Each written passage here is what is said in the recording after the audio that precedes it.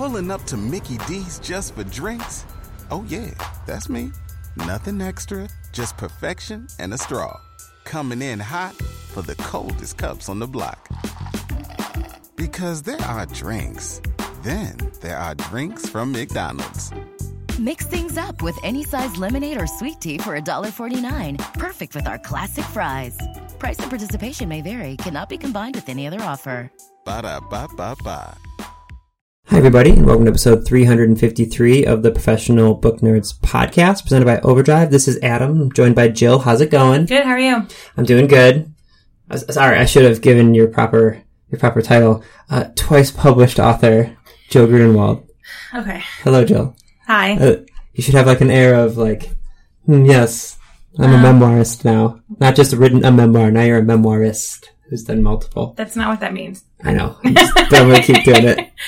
I would have been a memoirist with the first one.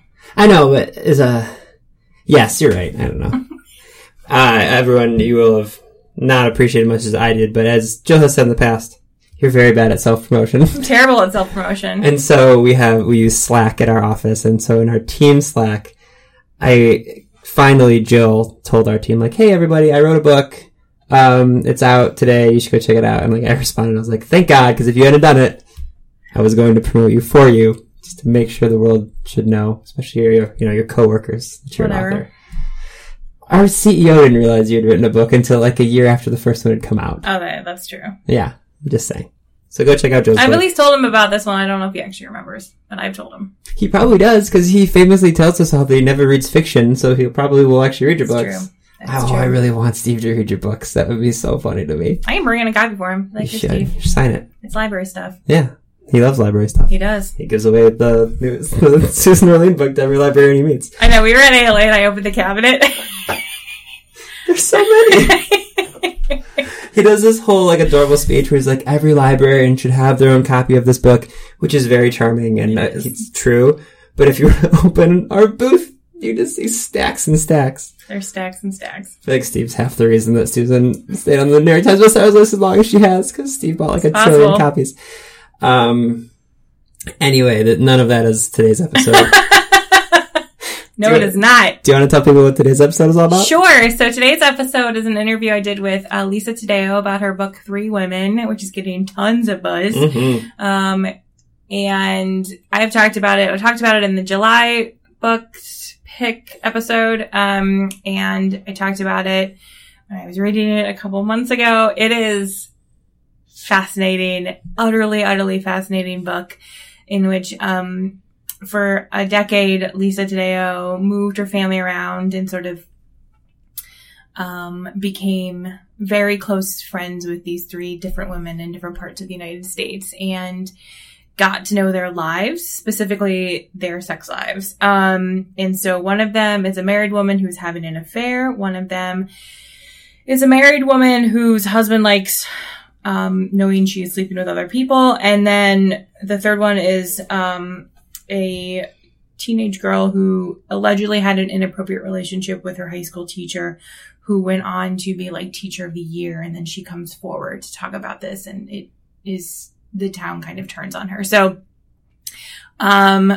the book is, I will warn you, the book is graphic, but it needs to be, and she does not hold back. And so when I got an advance copy, I think I finished it in a weekend and immediately came in on Monday and emailed the publisher. And I was like, I need to talk to her because I have so many questions about the book and the process and, the women in it, especially, the high school student. I mean, she's an adult now, but I mean, she uses fake names and pseudonyms for the others, but you can look up all that information about Maggie and everything that happened, and just like the bravery that comes with coming forward with that again after it. So it was a really great conversation, finding out about how it worked and how she found the women. And I highly, highly recommend the book. Like I said, it's getting a lot of press and a lot of buzz for very good reason. So yeah, I was glad to have the opportunity to talk to Lisa about it. And I'm sure you guys will all have thoughts on it. And if you do, you can find us on social media at Pro Book Nerds on both Twitter and Instagram. And you can find our website, professionalbooknerds.com. I'm guessing we may have some new listeners because were you on Reading Glasses this past week? Do you know? I know you did an interview with our friends. Mallory and I'm actually, but at the time of this recording, I'm not sure if it's gone out yet. Okay. Well, if you are listening to us because you heard Jill on Reading Glasses, hello. Go to our website, professionalbooknerds.com, where you can see all of our 352 previous episodes. Don't try to listen to them all at once. That would be crazy. And just skip the first few, because... For the love of God, don't listen to the first few. We, as proud as I am of our first few interviews, we did not know anything about sound. It always reminds me of the movie Zack and Miri Make a Porno, where I have a point. They'll get to it. I know. At the beginning, there is a part where one of the guys has really long hair, and he's like supposed to be the hottie from the high school, and he's like, yeah, that's like before I knew anything about proper hairstyling or hair care. That's how I feel when I talk about our first few episodes. I'm like, it's before we knew anything about proper sound or sound quality. Yeah, don't listen to those. Yeah, okay. Is there anything else you think people should know about? No, I think that's it. Awesome. Well, I hope you guys enjoyed this interview with Lisa Taddeo on the Professional Book Nerds podcast.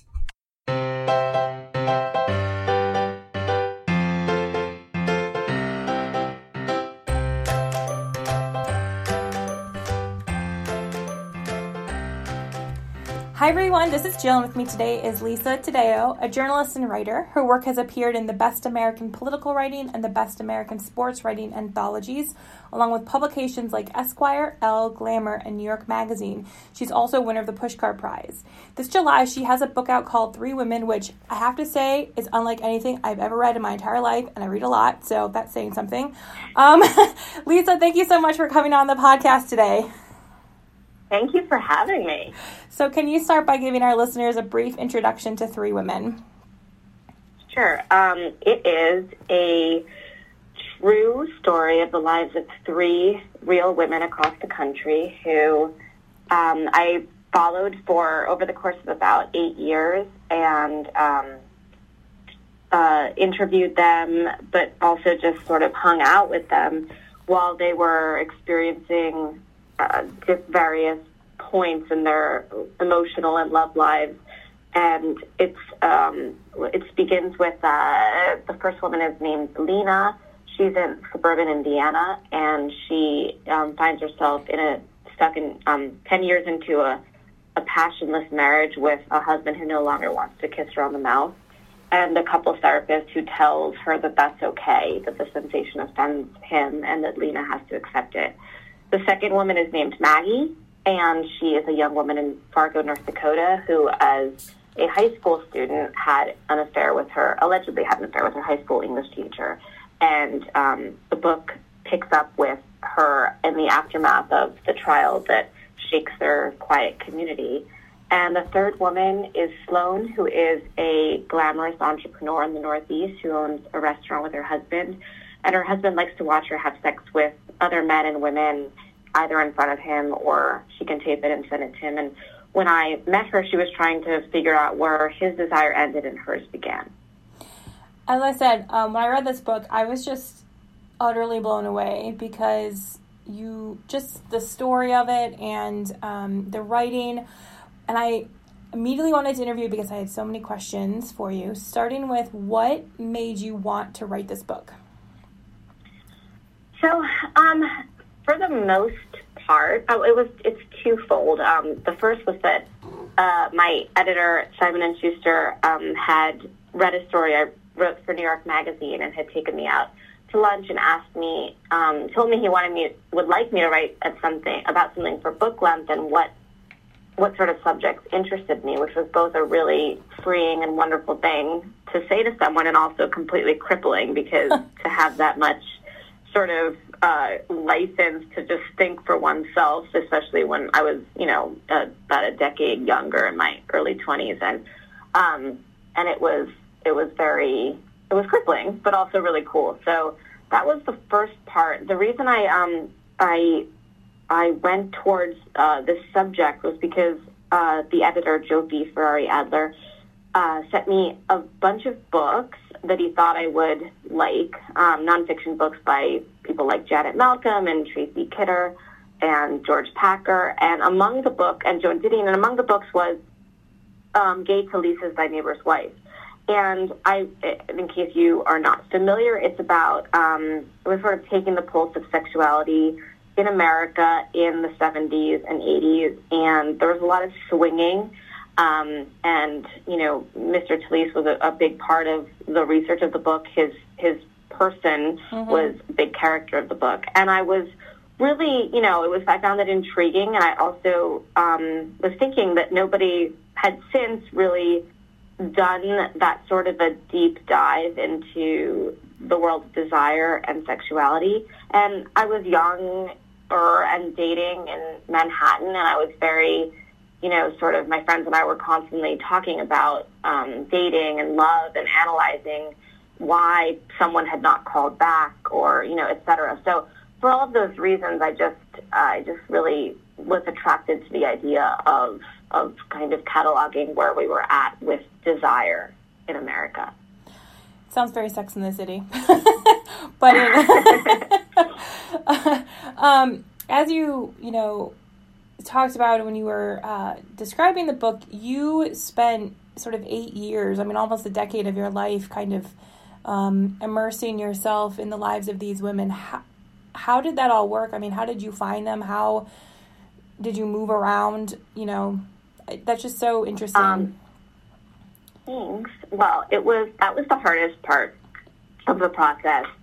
It was, you know, when I first started out, like I said, I was in New York City. I was taking trips to places and to meet people that I thought might be interesting. One of the first places I went to was the Porn Castle, and I think it was referred to as the Porn Castle in the Mission District of San Francisco. I don't think it's there anymore. And, you know, I was watching people having sex with machines and people masturbating in front of laptops for someone on the other end who was paying by the 15-minute interval. And it was really fascinating, but I also realized that I didn't really want to write about that sort of the mechanics of sex at book length. And so I wanted to find the stories behind the acts. And that's what drove me to, I started out by driving across the country once, and I met a doctor in Indiana who was performing these hormone treatments on women who were like losing weight and feeling newly sexual in their new bodies. And I was really intrigued by that. And it was also in the same basic area as the Kinsey Institute. So my first move was to move to Indiana to get out of New York City and my, you know, limited worldview there and get into someone else's. And that was where I met Lena, the first woman, by forming a discussion group in her town in Indiana. And for the rest of the women, for the rest of the people, I wasn't really set on doing women only at that point. I was talking to hundreds of people, and I would just sort of go and meet them when, you know, sort of I had a lead from either a lawyer or a doctor, or an editor or a fellow writer, just whomever I thought would understand what I was looking for. And I drove across the country posting signs up, like on slot machines and casinos and on salon windows and post offices, and just like everywhere that I thought I was going to, maybe like the person that was going to, you know, be the person that with everything I wanted for this book would find it and miraculously write to me or call me. Yeah, you mentioned in the introduction, I think it is, how you had followed for a while. You were talking to other couples or other women, and then they eventually sort of backed away from the project, probably because they didn't, you know, were afraid their anonymity would be, that they would be identified. So what made Maggie, Lena, and Sloan want to commit to risking that? You know, I don't really know. What I can say is that certainly in the instances of Sloan and Lena, there was no quote unquote upside to talking to me, which is why I think that, you know, the bravery, and certainly Maggie's bravery for for coming forward with something that, a lot of people that she'd been sort of, strung up in the press and in the courthouse for doing. I think that their bravery and kind of just doing it was, I think it was for the larger good of other people. And so, like, one of the reasons I wanted to write about this is so that people would feel less alone in their desires and pain. And I think that that's one of the reasons why, each of these women did it. And I'm really grateful to them, like, every day for doing that. No, I agree. And I think it's interesting, as you said, to help people not feel so alone, because you write about these women and their desires and their sex lives in a very graphic way, which is very unfamiliar to most readers. We don't really read about women, real women, in that way, but these are stories that women are living across the country. They just aren't having their stories told for whatever reason. So I'm glad you're sort of bringing to light these instances and relationships of being, transparent and helping those readers feel like they're not alone. Thank you. Yeah, I mean, that was definitely a pride motivation. And in terms of, the sort of the way that I portrayed sex and the fact that I wanted it to be in there in a certain real manner was that, I think that, but for Lena specifically, I think her section is the most explicit, I guess. And the reason for that is that I think Lena was finding herself in these moments. And so I wanted to really accurately capture that. And also the way that women, the way that these women and the way that I've certainly experienced it myself, the experience of sex, I think for women is, sorry, I have a cold, is very different. There's a lot of sort of, there's a lot of looking inside during it. And that was what I wanted to show, the way that worked, the sort of, you're not just, it's not just the physical presence, it's these other thoughts that you're having in your brain. And I think that's one difference, just biologically speaking, between the way that women and men experience the same act.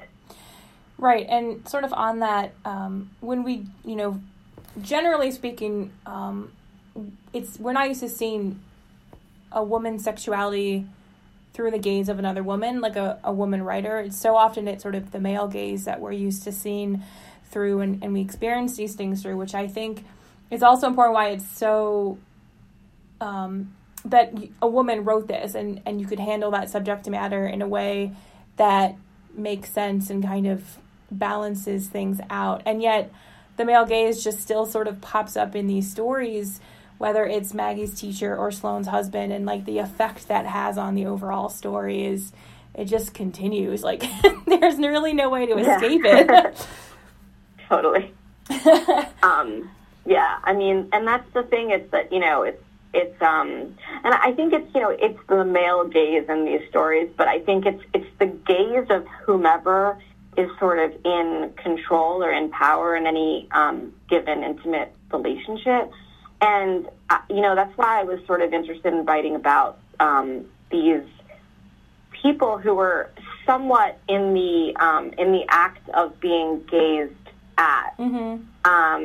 Whether, I just find it, and the male gaze is something that, I think it's, whenever I watch TV and television and movies, I'm always hoping that there's a sort of, a female gaze that is, without being silly, because I think that a lot of, when people flip the male gaze and like have females looking at men in certain ways, it's kind of, it can be cartoonish and not really realistic. So, I think it's important to show the female gaze in a way that's real and not just like, turning the male gaze on its head and going, oh, this is women looking at men, but it's not really the way that, heterosexual women look at heterosexual men, for example. Right. One of the three, I think the one that interested me the most was Maggie's story. And I think because you definitely capture her in these two different phases of her life. You know, there's talking about the experiences allegedly with the teacher, and then the impact that has had on her as an adult. And I admit that you talk about, again, I think in the introduction, how Maggie, the not characters, the people, like, those are their real names unless they were underage. And so I admit I totally Googled her, and that, I mean, that's just so, that's so brave of her, I think, to come forward in that way and to be open and able to have this story continue to be told. Yeah, I mean, it is, and that's, that was one of the concerns with, I mean, we all Google everything. And, one of the things that Gay Talese told me when I met him was that, like, I had to use real names. And I think that stunted my ability to find people for several years of the project, because I was kind of intent on doing that. But I think the thing is, when he wrote his book, it was, 1980, there was no, Googling, there was no, and now it's so easy to not just, to not just see someone on them, but to sort of like go through all of their social media and understand all of these different things about him and about them in like minutes. And so that, for Maggie to do that is, yeah, I mean, it's hugely brave. It is, it's just, it'll bring her story to a much larger audience, which I think on the one hand is really great, because I think, she deserves to have her story heard, which I don't think was ever heard, not in the trial, and certainly not, in the local news reports that accompanied it, because I think a lot of those were skewed in, the teacher's direction, and there wasn't a lot of neutrality. And what I thought was important about telling Maggie's story was telling her story and her, like, version of events that, I think is vital. And, yeah, so the bravery in doing that in a world where you can Google someone's name and see all of these different aspects of them is, I will never not be grateful for that, and for what she's done for so many people who have already read it and have told me that, her story has helped them deal with something that happened to them in the past, et cetera. Right, and because that's her real name, she's sort of risking all of that coming back again, sort of the negative backlash, because anyone can kind of find her, which I think adds an extra layer of bravery there, that she's willing to put herself out there again. Totally. Which does actually, so how much, when it comes to Lena and Sloan, how much changes? Yeah, because when I've been to where Sloan lives, like in the book, and I was like, this is a really small town, actually. I feel like there's enough here that people can figure out, if they live there, like, they could figure out who she is. I'm curious how much was changed for their characters. Some certain locations, and I mean, certainly the names were changed.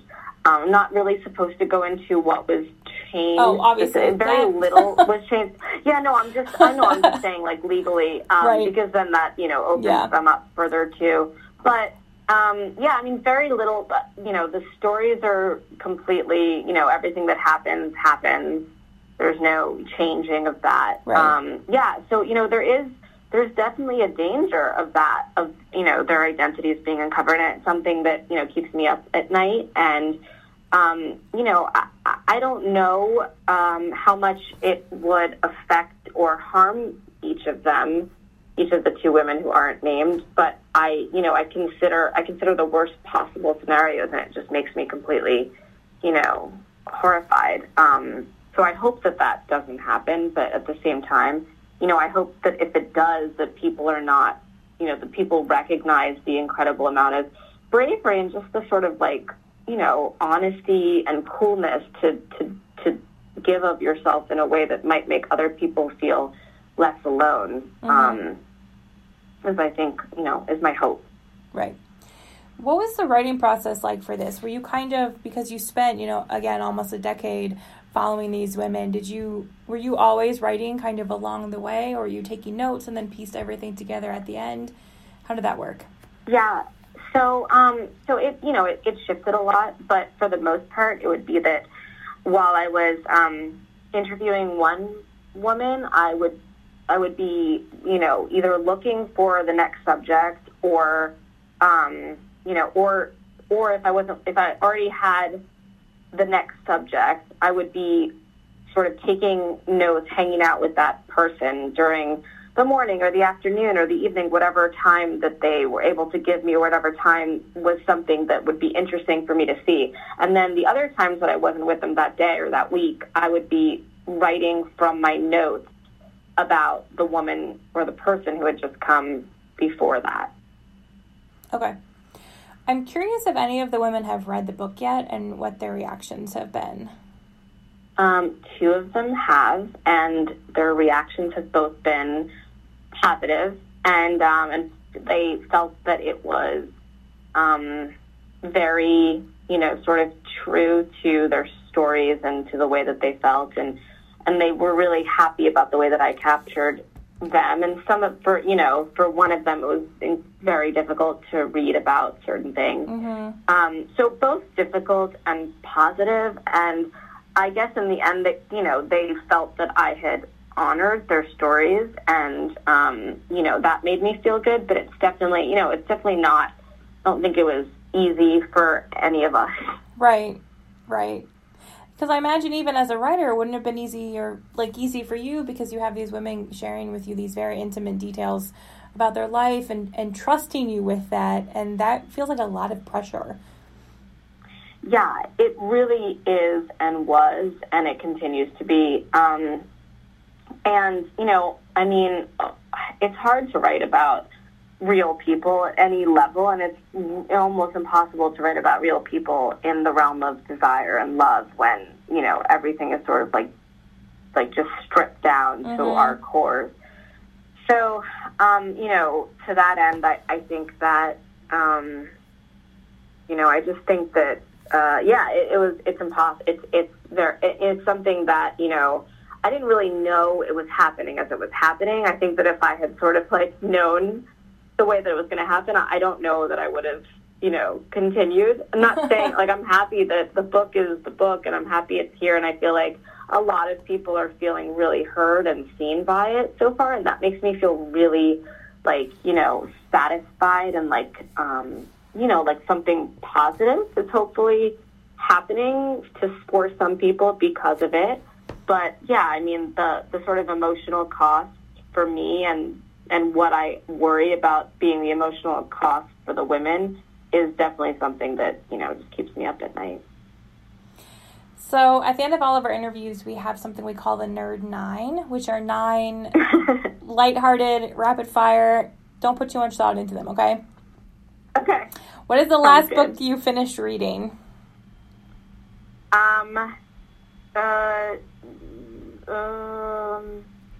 Lucia Berlin, Evening in Paradise.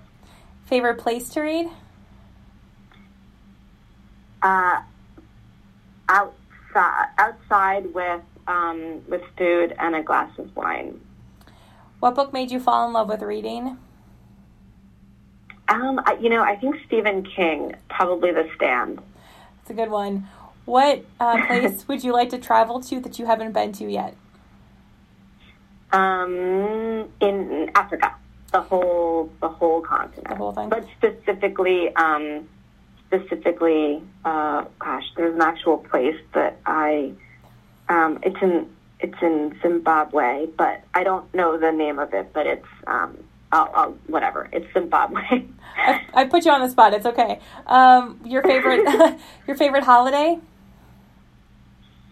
Halloween. Coffee or tea? Coffee and tea. Cats or dogs? Dogs. Favorite food?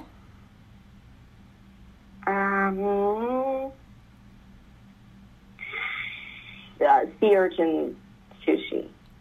And if you could have dinner with one person, dead or alive, who would it be? My dad. Finally, Lisa, what would you like readers to take away from reading 3 women?